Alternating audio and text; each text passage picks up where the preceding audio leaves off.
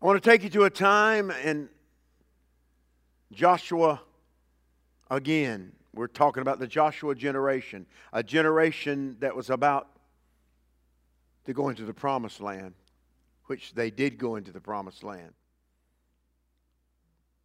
But I want you to understand that God has a plan, and you are the Joshua generation. It's not an age thing, it's a mindset thing. Remember me saying it. It's not an age thing, it's a mindset thing. And I'm going to show you that in just a moment. I want to take you to Numbers, the 13th chapter. The 25th verse in the ESV. And at the end of 40 days, Moses had sent out some men to spy out the land. He wanted to see before they went in who they were going to have to deal with. Any wise leader is going to know what are we going to have to deal with. Even if you're playing football, they send scouts out to watch the team play. Or baseball, they watch the pitchers and how they pitch. So any wise leader, especially a military leader, they're going to go out and spy out the land. They're going to see what kind of strengths they have, what kind of goods they have, what kind of provisions they have, what the land have to offer. So Moses sends them out. He sends out the spies, 10 of them, I believe. And at the end of 40 days, they returned from spying out the land. And they came to Moses and Aaron and to all the congregation of the people of Israel in the wilderness of Paran at Kadesh. They brought back word to them and to all the congregation and showed them the fruit of the land. They brought back some beautiful stuff. And they told him, we came to the land to which you sent us. And truly, as God said, it flows with milk and honey, and this is its fruit. So God did not lie. God told them the truth. He told them what was there. However, the people, here's the problem. However, the people who dwell in the land are strong, and the cities are fortified and very large. And besides, we saw the descendants of Anak there. The Amalekites dwell in the land of the Negeb. The Hittites, the Jebusites, and the Amorites dwell in the hill country. These are all these groups of people that live in that area. And the Canaanites dwell by the sea and along the Jordan. But Caleb, being about 40 years old, Caleb quieted the people. They all got nervous. There's always somebody in the group that'll try to help people and try to calm them down. But Caleb quieted the people before Moses and said, let us go up at once. Let's leave now and occupy it, for we are well able to overcome it. Then the men who had gone up with him said, we are not able to go up against this people. Now remember these terms. Remember what they're saying. For they are stronger than we are. So they brought to the people of Israel a bad report of the land that they had spied out, saying, now not Caleb, not Joshua. So they brought to the people of Israel a bad report out of the land that they had spied out, saying, the land through which we have gone to spy it out is a land that devours its inhabitants.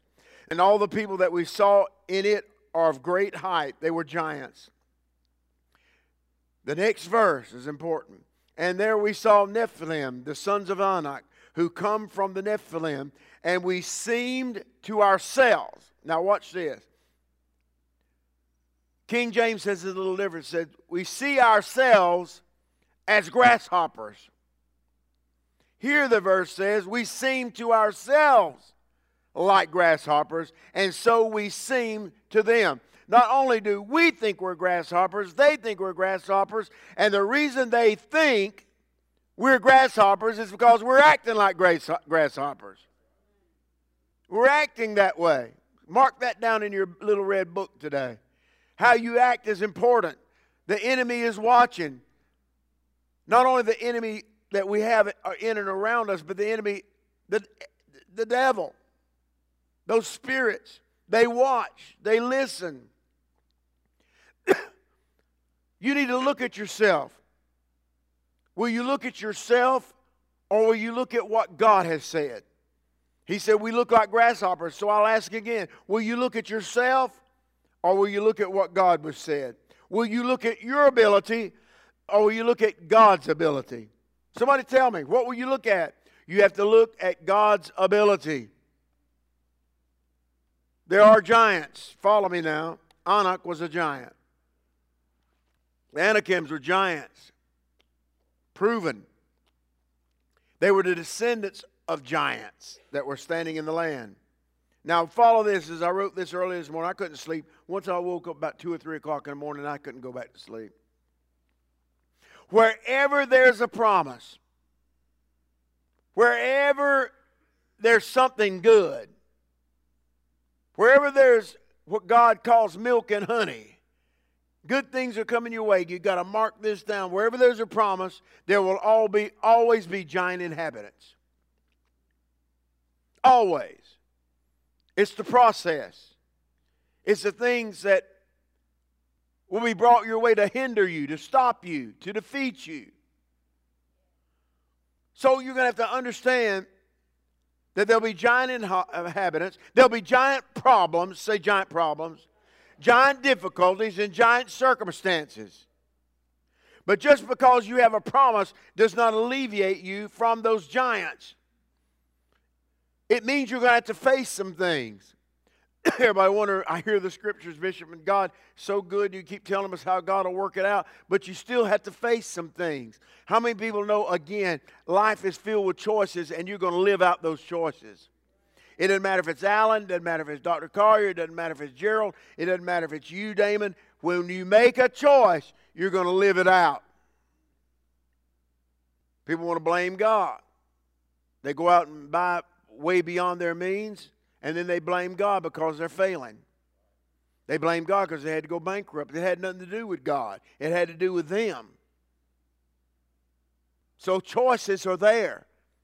And sometimes our choices are our giants. And we're going to have to defeat them. Giant things. But just like David, just like little David, if David can slay the giant, we can slay the giant. We can do whatever we set our mind to in the Spirit. Now let's ask a question. How many of you have got some giants in your life right now?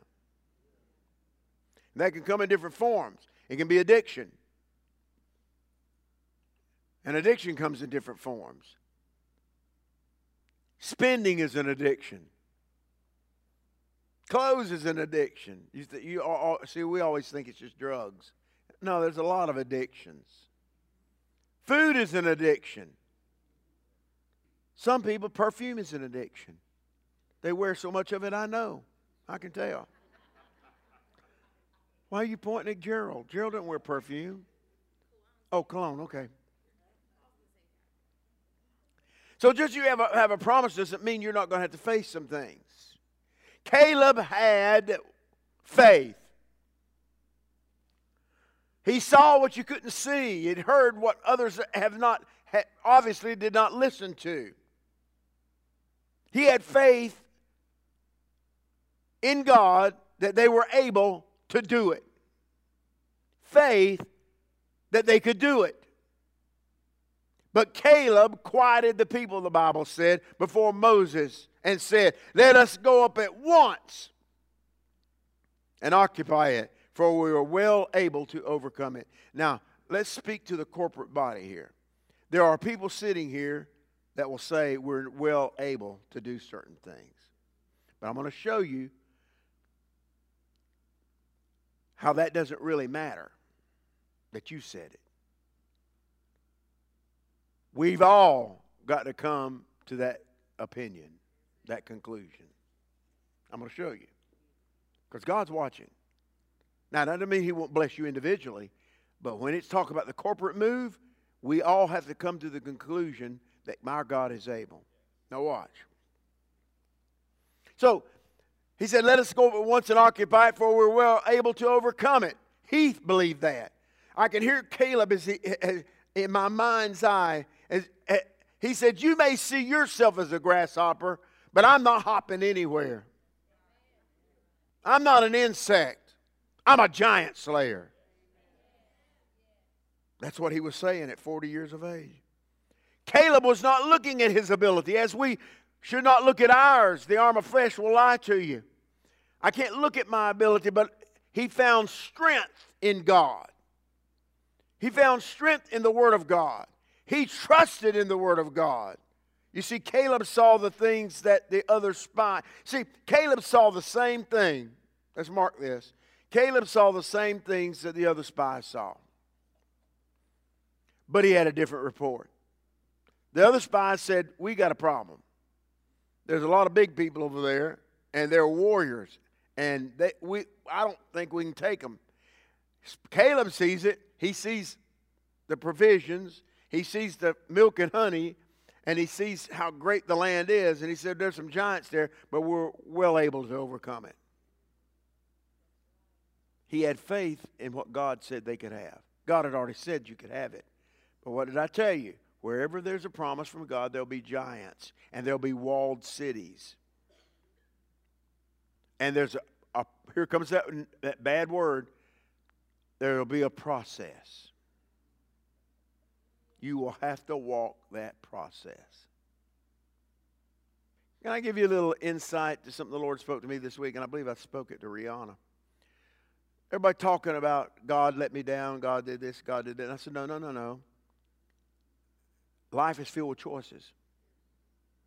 You said, but I'm a Christian. Okay, so you're a Christian. How many people know a tree is a tree? And the Lord said to me, life is like a tree. Life is like this tree filled with choices. I said, really, what do you mean? He said, the objective is in the heavenlies. And so as the tree grows, the limbs are reaching toward the heaven. But if you'll watch a tree, you'll have sprouts going this way, and some this way, some this way. Choices take it in different directions. But they all, in the end, will reach up. He said, you see, even if you're a Christian, you limit what you can do in God because you're making the wrong choices. That's what the Lord showed me when I spoke to you this week about choices. It's like a tree. Doesn't mean you're out of God's will. It just means you're making it tough on yourself. You're making it tough.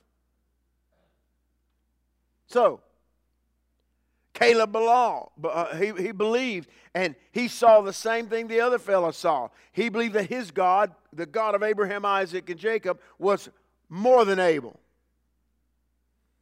Faith has nothing to do, mark this one down, faith has nothing to do with your circumstance. If my circumstance was not so bad, I think faith would work here. No. Circumstance has nothing to do with your faith. Only thing it has to do with is your opinion. Your opinion of the circumstance is what motivates you, or what moves you, or what hinders you, is your opinion of the circumstance. How many of y'all have done that before? You start out well, but then there's a circumstance and you talk yourself out of it. I've talked myself out of a lot of things. But when it comes to God, I still have to believe that God is. That what He said He will bring to pass. So mark that down. Faith has nothing to do with your circumstance. I don't care if you're dying. If Jesus says you live, you get up. I don't care if you're broken, have nothing. If Jesus says, and the Lord God says you're going to make it, you're going to make it.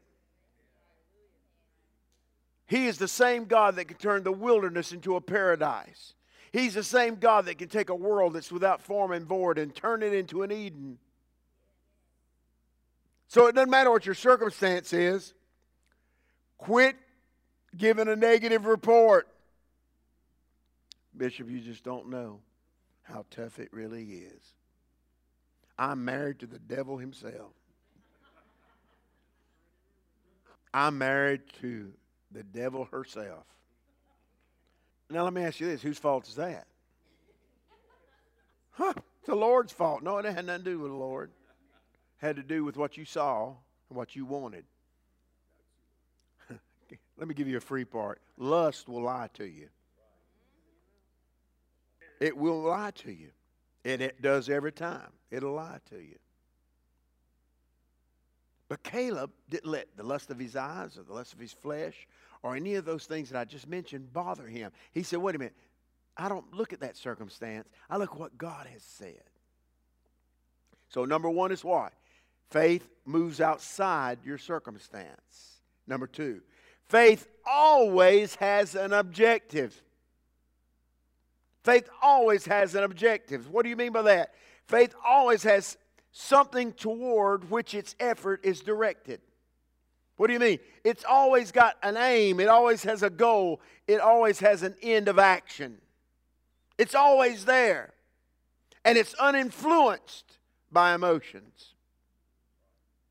Just because you're crying doesn't mean God's going to move on your behalf.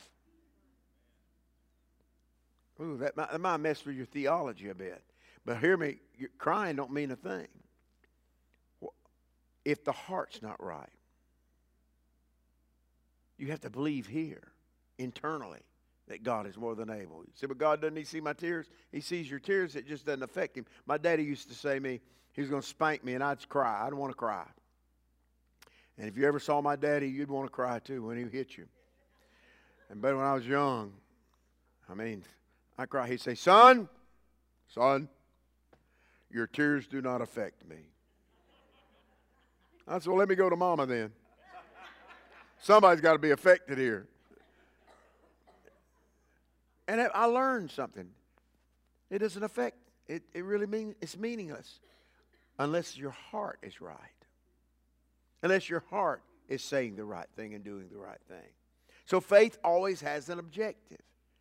And I'm going to follow the process. Faith demands something from us. And this is the part we really don't want to hear. It demands you to be a certain way, to talk a certain way, act a certain way. Because you see, your ears are listening to you. And what you say is important, whether you realize it or not. What you say is vital to yourself. You keep saying you're going down, you're going down. You keep saying you're going to die, you're going to die. You keep saying I'll never be able to come out from under this addiction, you'll never come out from that addiction. If you say I'll never get out of this hospital, get ready, you're going to lay there in that hospital. But if you turn it around and say, I know in whom I believe, and I'm persuaded that He is able, and that which He said He would do, I know He'll do it for me. When you start speaking it, start speaking it, start speaking it. God help me. Faith demands something from us. No matter how tough it gets, no matter how tough it gets in the process, keep walking. Keep on keeping on. Keep pressing forward. Don't let anybody steal your joy, nor your faith. Because if they steal your faith, you never had it. Because think about Caleb, all those people, all the spies there and all the people in the land are filled down with fear, and he's still saying we're more than able. I'm going to keep walking saying I know that my God, if He brought me here, He'll take me there. And I will not fear. Faith, number 4, faith has to be a lifestyle.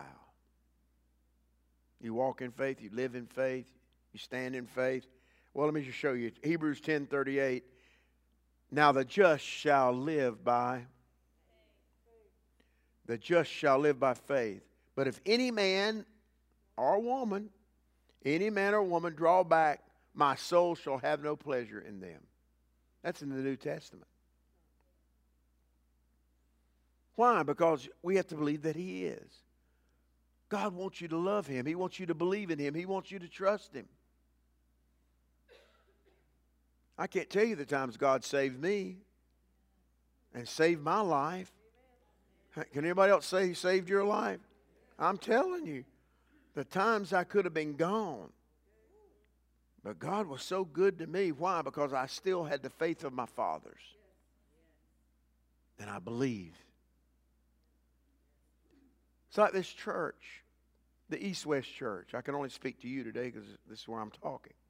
You have to understand, I have confidence in you. I have faith in your ability. And some of you that have come in the last few years, maybe in the last couple years, you have to understand God is setting you up for victory.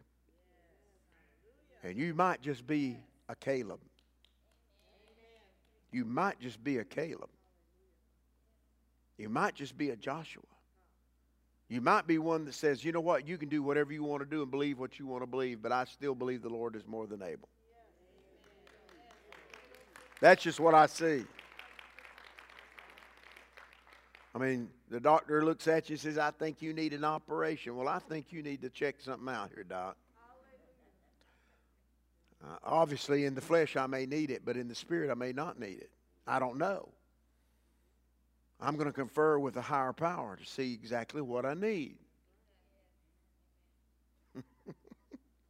But the just shall live by what? Faith oftentimes will move you. Watch this. This is more than likely. This will happen every time. Pastor Kenny, this is the fact. Faith will oftentimes move you from the convenient to the inconvenient. He'll take you from something that's soft and squishy to something that's not so soft. It's tough. You know, if you're going to play football, you don't want everything to be convenient. If you're a coach, you're teaching them how to take the hard knocks. Make everything convenient for them, and you're setting everybody up to lose every game. Every game. So, let me say it again. It'll move you from the convenient to the inconvenient in order to get you where God wants you to be. What do you mean? Definition of inconvenient, causing discomfort. How many of y'all have been uncomfortable before? Has God ever said something to you, you felt in your spirit and you felt uncomfortable? Let's be honest. I have too. But I know if He said it, something's going to happen. It's the definition of inconvenient is causing discomfort. God doesn't want you to be comfortable. As a matter of fact, change only comes when you get with Him uncomfortable. Children of Israel, they're in Egypt. They're in slavery. Can you remember what happened? Does anybody remember the little phrase? I heard the cries of my people. He heard them speaking. He heard what was going on. He was watching them for 400 years. They're in slavery. Talk about process, 400 years. He said, I heard it.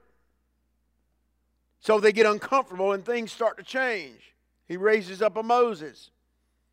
Now follow this. God uses tough, rough places to shape you. You'll never find a diamond that hasn't come up against something abrasive. Anything you have that's polished, that means it came up against something. Have you ever been to has anybody gone and had a pedicure? But they will, if you got a callus on your foot, they take a rough stone or this thing that looks like a cheese grater, and they wear you out. And I'm thinking, wait a minute. I need all the skin I can get. But they wear it out until they get down to fresh skin. And sometimes they get down to the fresh.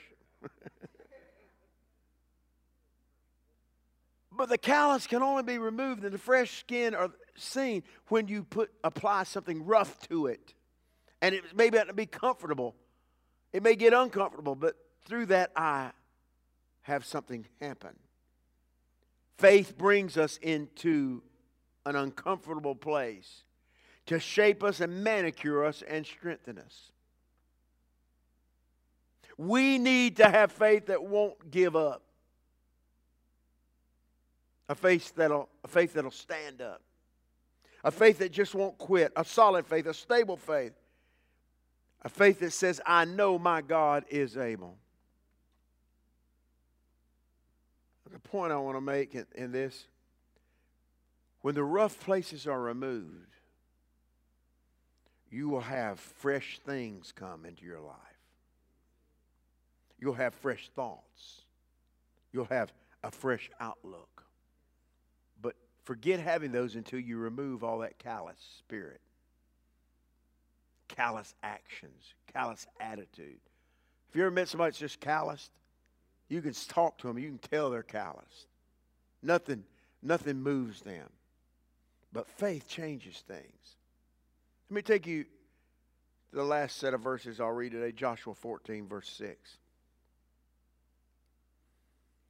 Then the children of Judah came unto Joshua in Gilgal, and Caleb the son of Jephunneh, the Kenizzite, said unto him, now follow me. Caleb was 40 years old when they spied out the land.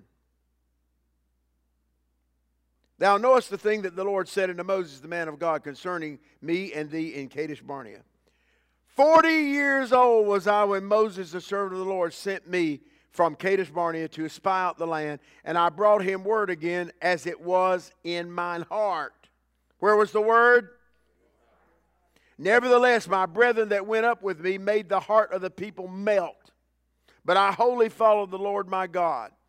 And Moses sware on that day, saying, surely the land wherein thy feet have trodden shall be thine inheritance, and thy children's forever, because thou hast wholly followed the Lord thy God. He's talking to Caleb. And now, behold, the Lord hath kept me alive. Listen to him now. Caleb's talking. The Lord has kept me alive, as he said, these 45 years since the Lord spake. Now catch this.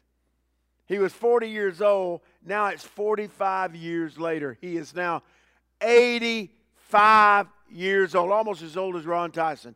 85 years old. And old is old. 85 years old. But here's Caleb now saying, the word that he gave me when I was 40 is still good to me when I'm 85. If it'll work when I'm 40, it'll work when I'm 85. If I had the strength when I'm 40, I'll have the strength when I'm 85. God's word is not limited by these things that we call time and space. Are you with me? He's kept me alive these 45 years, even since Moses spake, even the Lord spoke his word unto Moses. While the children of Israel wandered in the wilderness, and now, lo, I am this day 45 years old. He's 85 years old. As yet I am as, watch this statement of faith. Boys, listen, he says, I'm as strong this day as I was in the day of Moses. The day he sent me, I'm still that strong. As my strength was then, even so in my strength now for war. I both to go out and to come in. Now watch what he says in verse 12. Now therefore,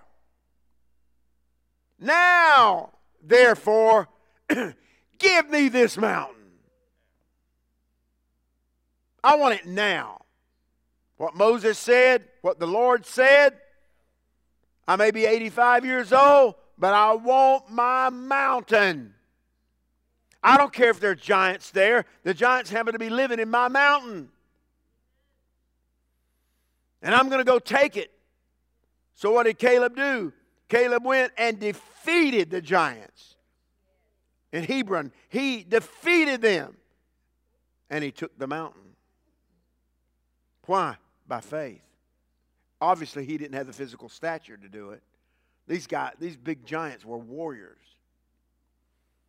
Give me my mountain. Wherefore the Lord spake unto that day, for thou heardst him in that day, how the Anakims were there, which is the giants, and that the cities were great in fence. If so the Lord be with me, then I shall be able to drive them out.